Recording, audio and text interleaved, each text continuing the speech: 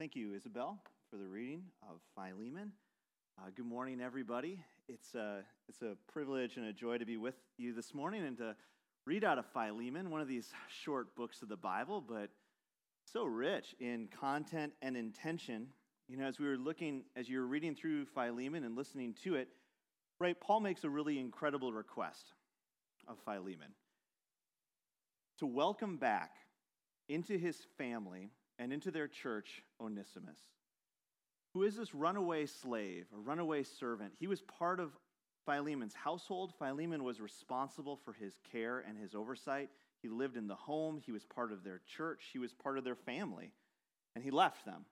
And more than that, he stole from them, which is this, Paul said, I'll repay what he has stolen from you. And he fled. He has found Paul. He's found Christ. And Paul is sending him back.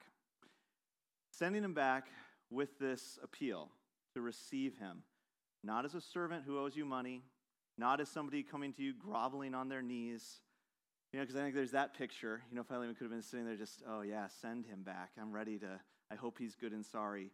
But to receive him as a beloved brother in the Lord, to forgive him, to give him a place again in your house, in your church, in your midst. And Paul gives the reason why he's doing this, because he doesn't have to. In fact, he says, right, Onesimus is very useful to me. I'd rather not send him back to you, right? He's actually more useful to me. It's kind of a dig on Philemon than you are to me. He's become very, very useful. He's my son in whom I love, right? But I'm going to send him back to you, not for Onesimus' sake. Onesimus doesn't need to receive this generosity or this freedom, what you're going to give him. But rather, he's going to send him back for Philemon's sake, for his household's sake, for the church's sake in Colossae, for that whole region's sake. I'm sending Onesimus back so that the sharing of your faith will become effective. That was Paul's prayer. But Paul gives his intentions in his letters and his prayers. Like at that beginning, that's why he's writing Philemon. His desire is that Philemon's household's sharing of their faith will become effective. He's a partner with them. He knows him well. But in this sharing of faith, there's something that's been holding them back from being effective in it. And he tells them, look, you can't just do this out of compulsion. You can't just show generosity and hospitality towards Onesimus out of the compulsion that you know you should, or that I'm telling you to do this. But it has to come from an experience of extreme generosity on your own part. For the sake of Philemon and for his family, for the church and for the whole region around him, because this letter to Philemon traveled with that letter to the Colossians, right? Because Philemon is in that church. So you have this broad letter to the whole Colossian church, the book of Colossians, and then a particular letter to Philemon, who's in that church. Now give this one to Philemon, and because this is important. He has to do this, and not just him, but his entire family is going to have to do this, because for Philemon, his experience of the gospel and the living out of his faith is going to require a lot. Right? That request is actually very, very huge. So it's not just Philemon to forgive him, but Paul addresses Philemon, his wife Apphia, and his son Archippus at the very beginning of the letter, and to your house church. It's going to require all of them to be able to do this. Philemon can't just welcome him back if his wife is still harboring anger and resentment against him and thinks that he should still repay what he stole. Or his son, who knows the relationship between the son and Onesimus, but apparently it's a strong enough one that Paul has to address him as well.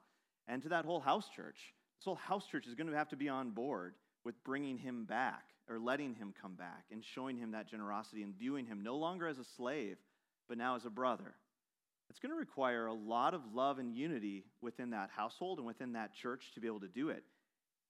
And you can understand then why Paul is saying that if you do this, wow, the sharing of the faith in that whole church, in that whole region is going to become effective and beautiful because of the generosity and the hospitality that your household and your house church is going to be able to show. Their love and their unity is going to make their faith effective. And this call to unity and order in the households and in the household of God, in order to make the sharing of our faith effective, is desperately needed then and still desperately needed now.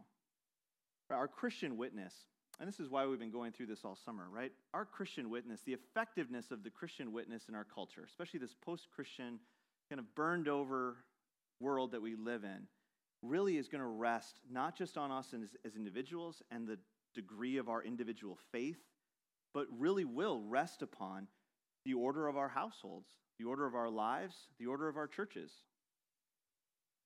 Our post-Christian and postmodern world is desperate for authenticity and honesty, for intimacy, for love and for unity. Is it possible for a people to be unified around anything, for that self-sacrificial love, for the honesty that's required to trust one another and to love one another, to submit to one another?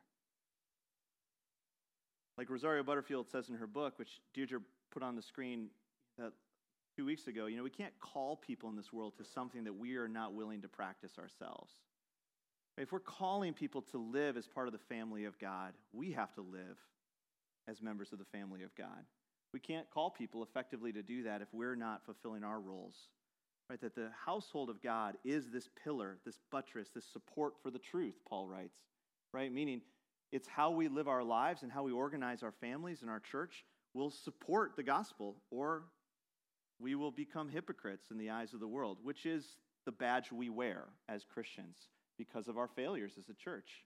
Right? It's the way the world looks at us as hypocritical because our lives do not match what we believe and what we aspire to. It's on display. The effectiveness of the gospel is on display in our marriages, in our families, and in the church. We show Christ in how husbands love their wives, how wives help their husbands, how parents love their children, how children respect their parents, and how everyone in the church loves and submits to Christ. We need to stop running away from household order as a teaching and as an idea. Right? In fact, we need to start doing the opposite as a church and lean in to some of these difficult teachings and what it means for us and means for our lives, for homes and churches to be ordered so that the sharing of our faith can become effective. This is why we spent the last 3 weeks going over those areas. George's challenge to husbands, Deirdre's challenge, the challenge to women, and the challenge of children in showing hospitality. This is important. If we don't have our lives in order, if we don't take these things seriously, we undermine our Christian witness and testimony. So what we want to do today as a church is really to look at these areas in summary. What does it mean for a husband to lead his family, to be the head? What does that actually mean biblically? Because that's clearly been coming out in discussions, through the sermon series, through our studies in the house churches. It's really hard.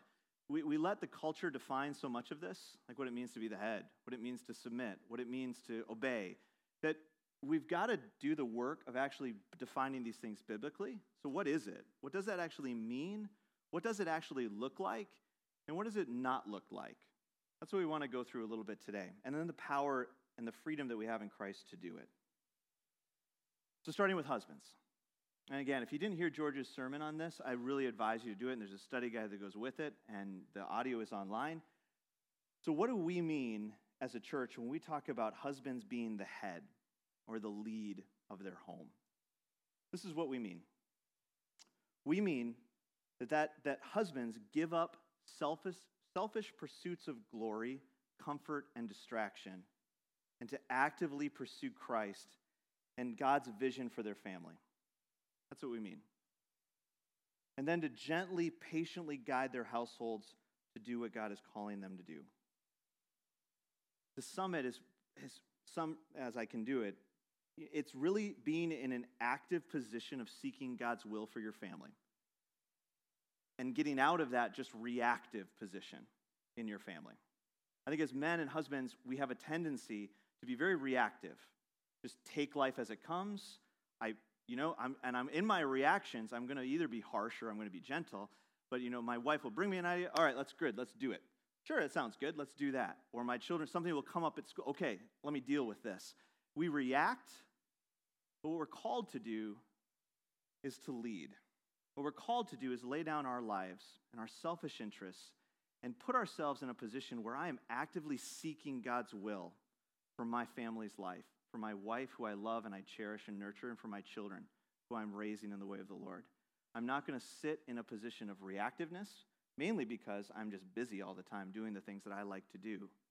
But rather, I will put myself in a position where I will be seeking the will of the Lord.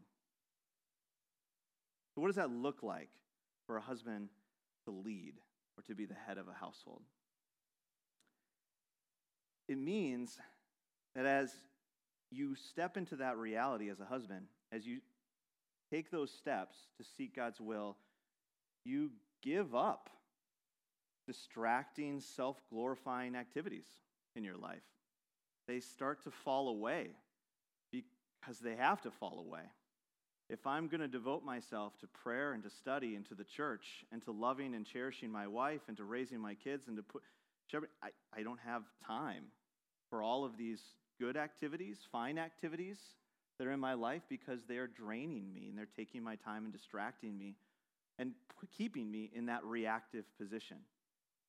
Spending time at work beyond what you need to provide for your family, spending time in leisure activities, watching sports, playing games, watching shows, there's countless things in our lives that we could spend our time doing that are fine, but not beneficial, not good, and that do stand in the way of actually leading and being active and seeking God's will for my wife and my children and my household. It looks like husbands intentionally studying God's word, right, which is hard. Not waiting till, 15 minutes before house church starts to do the study, not just waiting till, we're behind on that, let's do this, but actually setting aside energy and time to the devotion to the Word of God. To praying with your family, for your family, speaking truth to your family that's coming from your study and from your prayer, loving and cherishing your wife, actually supporting your wife and your children's gifts because you know them and you love them and you're spending time getting to know them and putting them in positions where they can thrive, where they're beautiful, where they can use those gifts, not holding them back, but supporting them. What it doesn't look like, and sometimes we have to be clear about those things, it doesn't mean being the boss, right? That's not what it means to be the head or the lead of a household, is that you're the boss. I make the decisions. Everything goes through me. The buck stops here. No, that's not the picture. That's nowhere in Scripture. It's certainly not how God operates and Christ does it. He never runs over people with his will. Of course not. It's never being in that position of, I'm the boss. It's rather giving up your life for the sake of others, loving and cherishing. It also doesn't look like keeping your family happy all the time. I think these are probably the two strongest appeals from culture to what it means to be a man, to be a husband, to be the boss. All right, you should be making decisions. That's not true. Your wife may make better decisions than you, and that's okay. It's not about you choosing for everyone in your household. It means you're seeking God's will for your household. And then the other is this pursuit of happiness, right? There's that, happy wife, happy life type of idea that's just so pervasive and hard to avoid, right? And it's easy as a husband to think, okay, good days, good weeks are ones in which my family is happy. Oh, that was good. This was a good day we had because everyone's happy. I came home from work and everyone's happy here. This is good. We went on vacation and everybody got along and it was happy. Good. Let me keep doing whatever I got to do as a husband to keep that going. Let's keep that happiness going. But that's not it. That's not honoring to Christ. In fact, a good day, a good trip may involve a lot of conflict. And it will involve sin, and it will involve the addressing of sin, and it may be messy and ugly.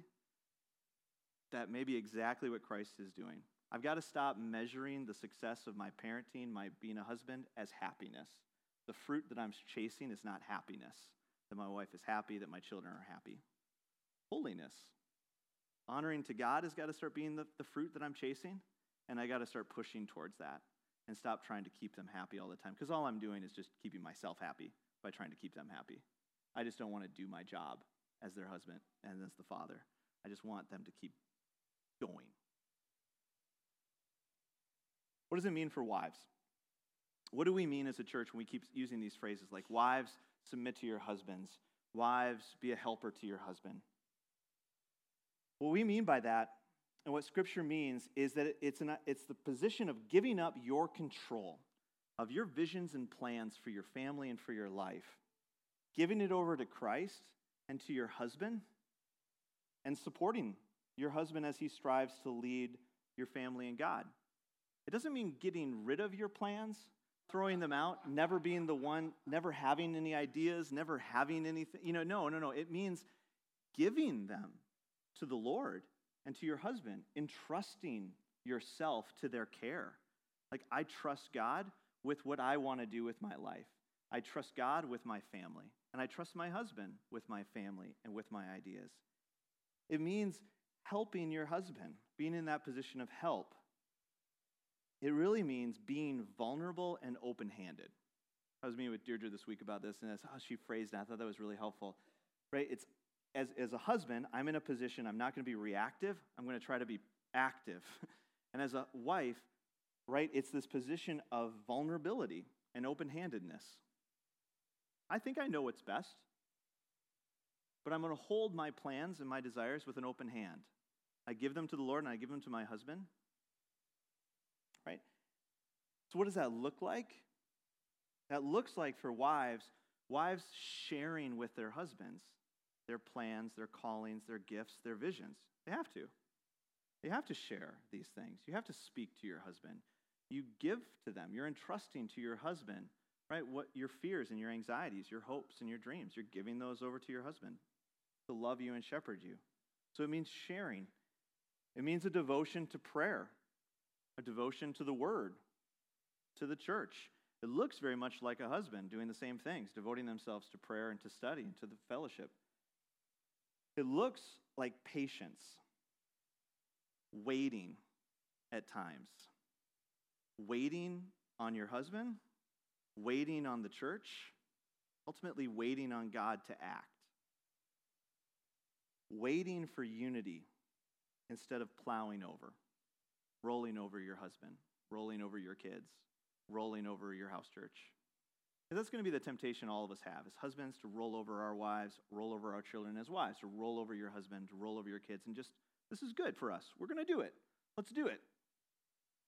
But rather, for the sake of love, for the sake of unity, for the sake of the gospel, I know this would be good for us, but I'm not going to do it. We're not going to do it until we have unity. Okay? So it means pumping the brakes. It means being in a position of vulnerability, of prayer, of waiting. Not nagging or complaining, and not manipulating.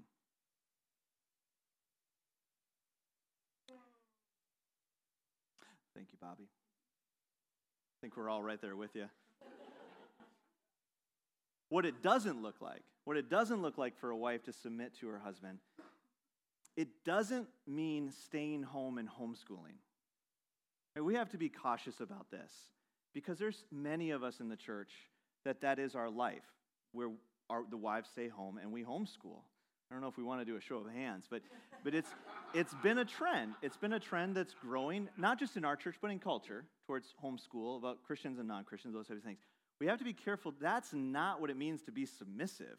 You can stay home and not trust your husband. You can stay home and raise your kids all day and do their schooling and still be running over them and running over your husband and not following the will of God. It doesn't mean you can't work. It doesn't mean you can't be active. It doesn't mean you have to stay home. We have to stop looking at pictures of what it looks like and say, that's got to be it for me, and I got to do what they do. It's not about what you're doing. It's about that position of the heart. Do I submit myself? Am I entrusting myself to Christ and to my husband? Do I give this over to, am I being patient and waiting? Or am I just doing what I think is best for us and pushing him to do it and pushing everyone to do what I think is right? It certainly doesn't mean being quiet and passive. That certainly is not the picture either, right? we have so many great pictures in Scripture of women, and Proverbs 31, or wherever you want to look at these women who are on Paul's missionary teams. I mean, they're speaking, they are teaching, they are leading, they're doing things, they're using their gifts and their callings. If you are passive and not speaking, you are certainly not helping your husband, right? That's doing the opposite of what you've been called to do. So it certainly doesn't mean being quiet, and it doesn't mean not using your gifts. Right? It's that picture, though, of open-handedness and vulnerability. This is what I would love to see happen in my life and my family, for us, for where we're going, and I'm giving that over. I'm entrusting it to the Lord, and I'm going to trust my husband with it, because some way in giving it to him is going to be a way that I'm going to experience Christ more, and he's going to experience Christ more, and it may be through conflict and hardship and a long time of figuring this out, but it's going to be worth it to be in that position of vulnerability, because it's the position that Christ goes into.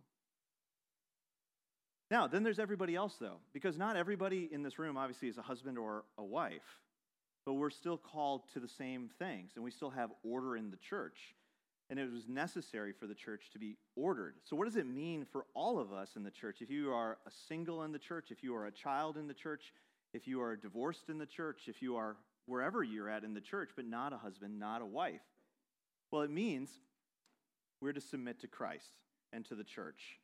And what that looks like for all of us is that we are going to seek the will of God in and through the careful teaching and shepherding of the church.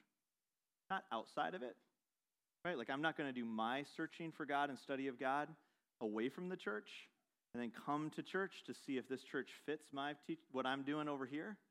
It means, right, I'm going to entrust myself to this church, and I'm going to let them teach me, right? It means being in that position of being teachable. Let's see what they have to teach, right? That's so hard, especially in our world and our culture today, where we are all experts on everything, and we've done all of our own research, and I've come to all of my conclusions. It's very hard to be teachable.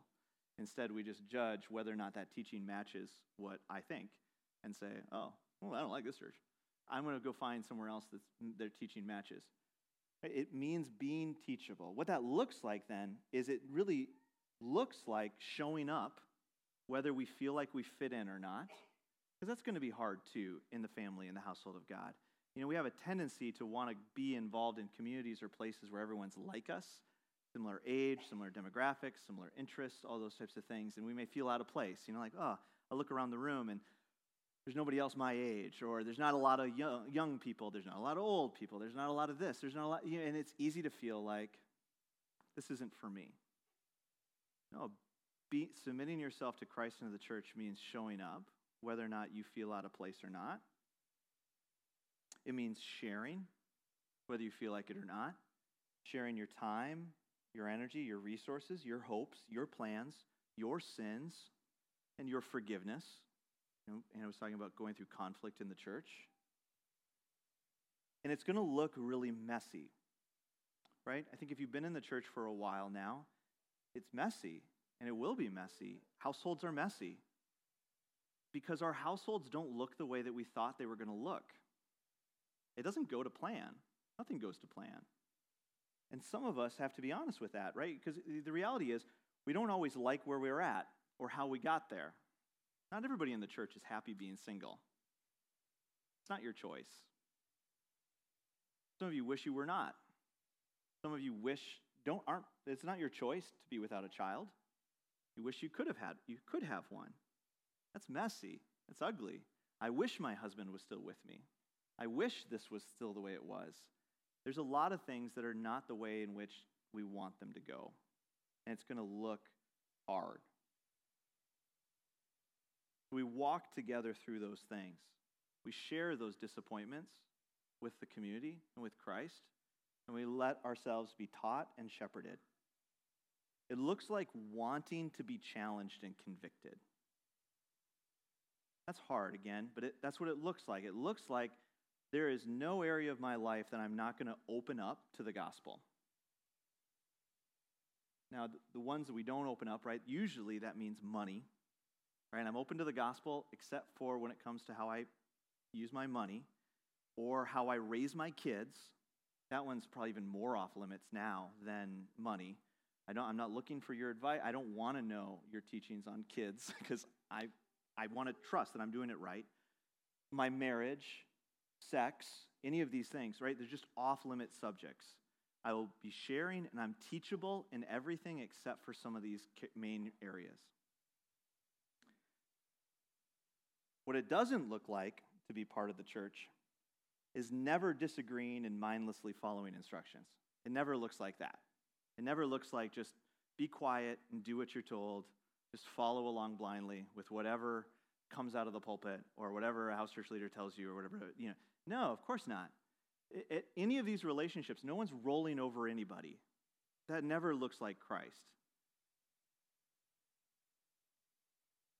Because ultimately, what it comes down to with any of these spheres of relationships, ultimately, is it a growing experience of love and unity, or is it not? Are you growing in and demonstrating love and unity in these relationships? As a husband and a wife, are you growing together in love and unity, or are you not? In your house churches, in your community, are you growing together in love and unity, or are you not? Is there a unity in the pursuit of God's purposes for your life? Is there an eagerness to lay down your life, your plan, your gift, your resources for the sake of the kingdom? Sacrifice and service with an experience of peace and joy. Or we could be experiencing the opposite, right? An increase in distrust and a lack of unity. A hopelessness towards accomplishing God's plans and purposes. A growing sense of distance from others.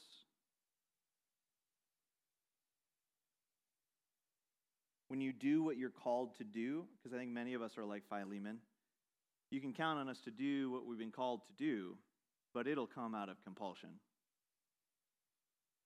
Just tell me what to do, Paul, I'll do it. Comes out of a sense of duty and compulsion, ultimately ruled still by fear and resentment, and difficult to forgive and to love others. So as a church, this is why we've been going through this and going through this study together, because we have to shed it's hard work, but we've got to start shedding our cultural projections of what it means to be a husband, what it means to be a wife, what it means to lead, and our religious projections that's so easy just to kind of fall into out of compulsion and out of duty. We have to claim Scripture and live lives that are faithful and effective. We have to stop running away from these teachings and areas that make us feel uncomfortable, and we have to lean into them and honestly pursue God for His direction of how to actually live these things out. And we have to deal with the thing that really is keeping us from doing it faithfully, and it's really just fear. Right? We're afraid. Right? When I'm honest with myself, as husbands, right, we're really afraid. Afraid to step into leadership, to do anything like this.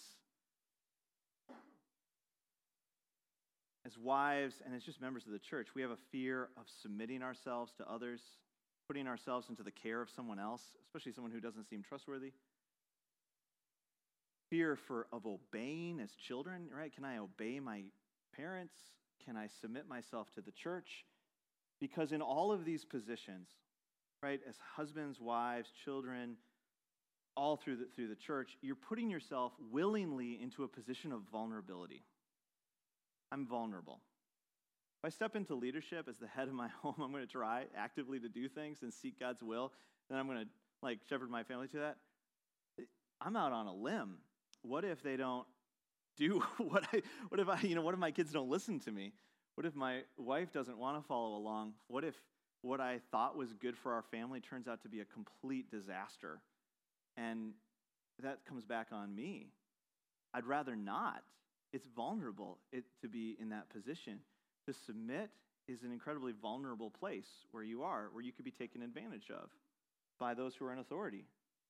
In all of this, it puts us in a position of weakness. which is a terrifying place to be. Nobody wants to be weak. Which is why, right, we have such good news in the gospel as a church. We don't have to do these things. We don't have to just muster up the courage to do it. You're like, yeah, get over it.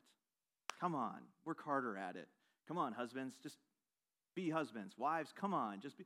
No, we don't have to muster up this strength. Rather, we have Christ, who has overcome my fear, who has satisfied my deepest longings.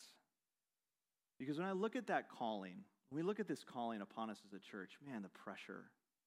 How can I possibly do this? How can we do this as a church? How are we ever going to live up to this calling that we have? I can look to Christ, and I can see what he's done already for us and on our behalf. Christ gave up his life and his interests to lead and to shepherd. And he was rejected by the people he came to lead and to save. He submitted his plans, his hopes, his wishes, his dreams to his Father, and it was met with silence. And he died alone. He entrusted himself to others to protect and to care for him, and he was beaten and ridiculed and abandoned by all of his closest friends and anyone who would have any help for him. He was rejected so that we will always be accepted. He was abandoned so we would always be cherished. He was crushed so we will always be protected. Then he rose from the dead, conquering death itself, taking all those voices that tell us constantly, right? You can't do this. You'll be taken advantage of. It's not possible for you. It's not safe. You're a failure. No one should trust you. No one could do this for you. And he puts those voices to shame in his resurrection. All things are possible. And then he gives us that same power to do the things that he's called us to do. You see the difference that makes when it comes to these roles now, when it comes to doing this? I have nothing to fear because of what Christ went through on my behalf. I can lead my family despite my past, my present mistakes, and my future mistakes. I can just do it, knowing that Christ has reconciled all things. We can submit ourselves to our authorities, despite who your husband is, despite your husband's past, present, and future. We can submit ourselves, despite our circumstances, despite our desires. We can put ourselves in that position of vulnerability because we're cared for. We can't be taken advantage of. We can be part of this family despite how different and out of place we feel, because Christ has brought us in. Which then strengthens us to be honest. If Christ has done this, I can be honest. I don't have to fake it till I make it. I don't have to act like some manly man who's the boss and doing all of these things. I can be honest. I can be open. I can be honest with God, and I can be honest with other people. I can share that I don't do this well, and I can ask for prayer and support. I don't have to do it well because Christ did it well enough for me. I don't have to be this perfect leading husband, or you don't have to be the perfect submitting wife. Christ did it. I'm just walking in this reality. I want to be faithful to this, though. I'm striving for this in honesty and in trust. And it empowers us to step into faith, not out of fear or compulsion, like with Philemon, but out of confidence. I step into these realities now with strength. Husbands, love your wives and your children. You have to do this because Christ does this. Stop pursuing all of the things in your life that are distracting you from faithfully pursuing God's will. You got to start cutting these things out. Start pursuing what God wants to make your wife and your household more beautiful. How can you love and cherish your wife more? You got to start pursuing those things and doing them. How can I care for my children more and support them, develop them, pursue those things? Wives, trust your husbands. Not because they're trustworthy, but because Christ is calling you to do it. Your timing is not God's timing. Getting your way will not lead to your true and ultimate happiness. It just isn't going to. Give your hopes and dreams to Christ and to your husband and wait patiently. How can you love your husbands more? And everyone else, right? Submit yourself to one another. Commit yourself to the church. Entrust yourself to the care of your brothers and sisters in the church. Be honest and open. It is not by chance that you are a part of this community. You have a role to play. Play your part. How can you love your brothers and sisters more? Because if Jesus is who he said he was, and all of Scripture says he is, and he did what it says he did, this is good news. I may not be, in fact, not the may not, I am not the best husband. I don't have to be. I'm not the best husband. I'm not the best father. I'm not the best preacher, pastor, elder, house church leader. What? I'm not the best at any of these things. And that's all right. Praise God. But I am the one that God wants in these positions. You are the husband God wants your wife to have. You're the one in that position for a reason. God has reconciled all things in heaven and earth and has put you in these relationships. Play your part. You are the wife God wants your husband to have. It may not look the way you thought it would look. Husbands, right? You look at your relationship. This wife doesn't look the way that I thought she was going to look. This doesn't look the way I thought this was going to look. I didn't think my children were going to be like this. I didn't think church was going to look like this. I thought it was going to look like this. Trust Jesus, right? Play your part. You are the member of the church that God wants to be the member of TCC. Play your part. As we faithfully play the parts that we've been given, the roles that we've been given, and we grow in love and unity, the sharing of our faith becomes more effective and beautiful. As we step into these roles, we will experience the gospel more in our own hearts and in our own lives.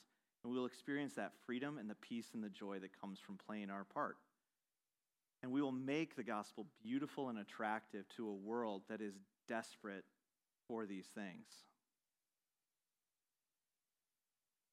But we all need to put on Christ and to put off our old self. Let me pray.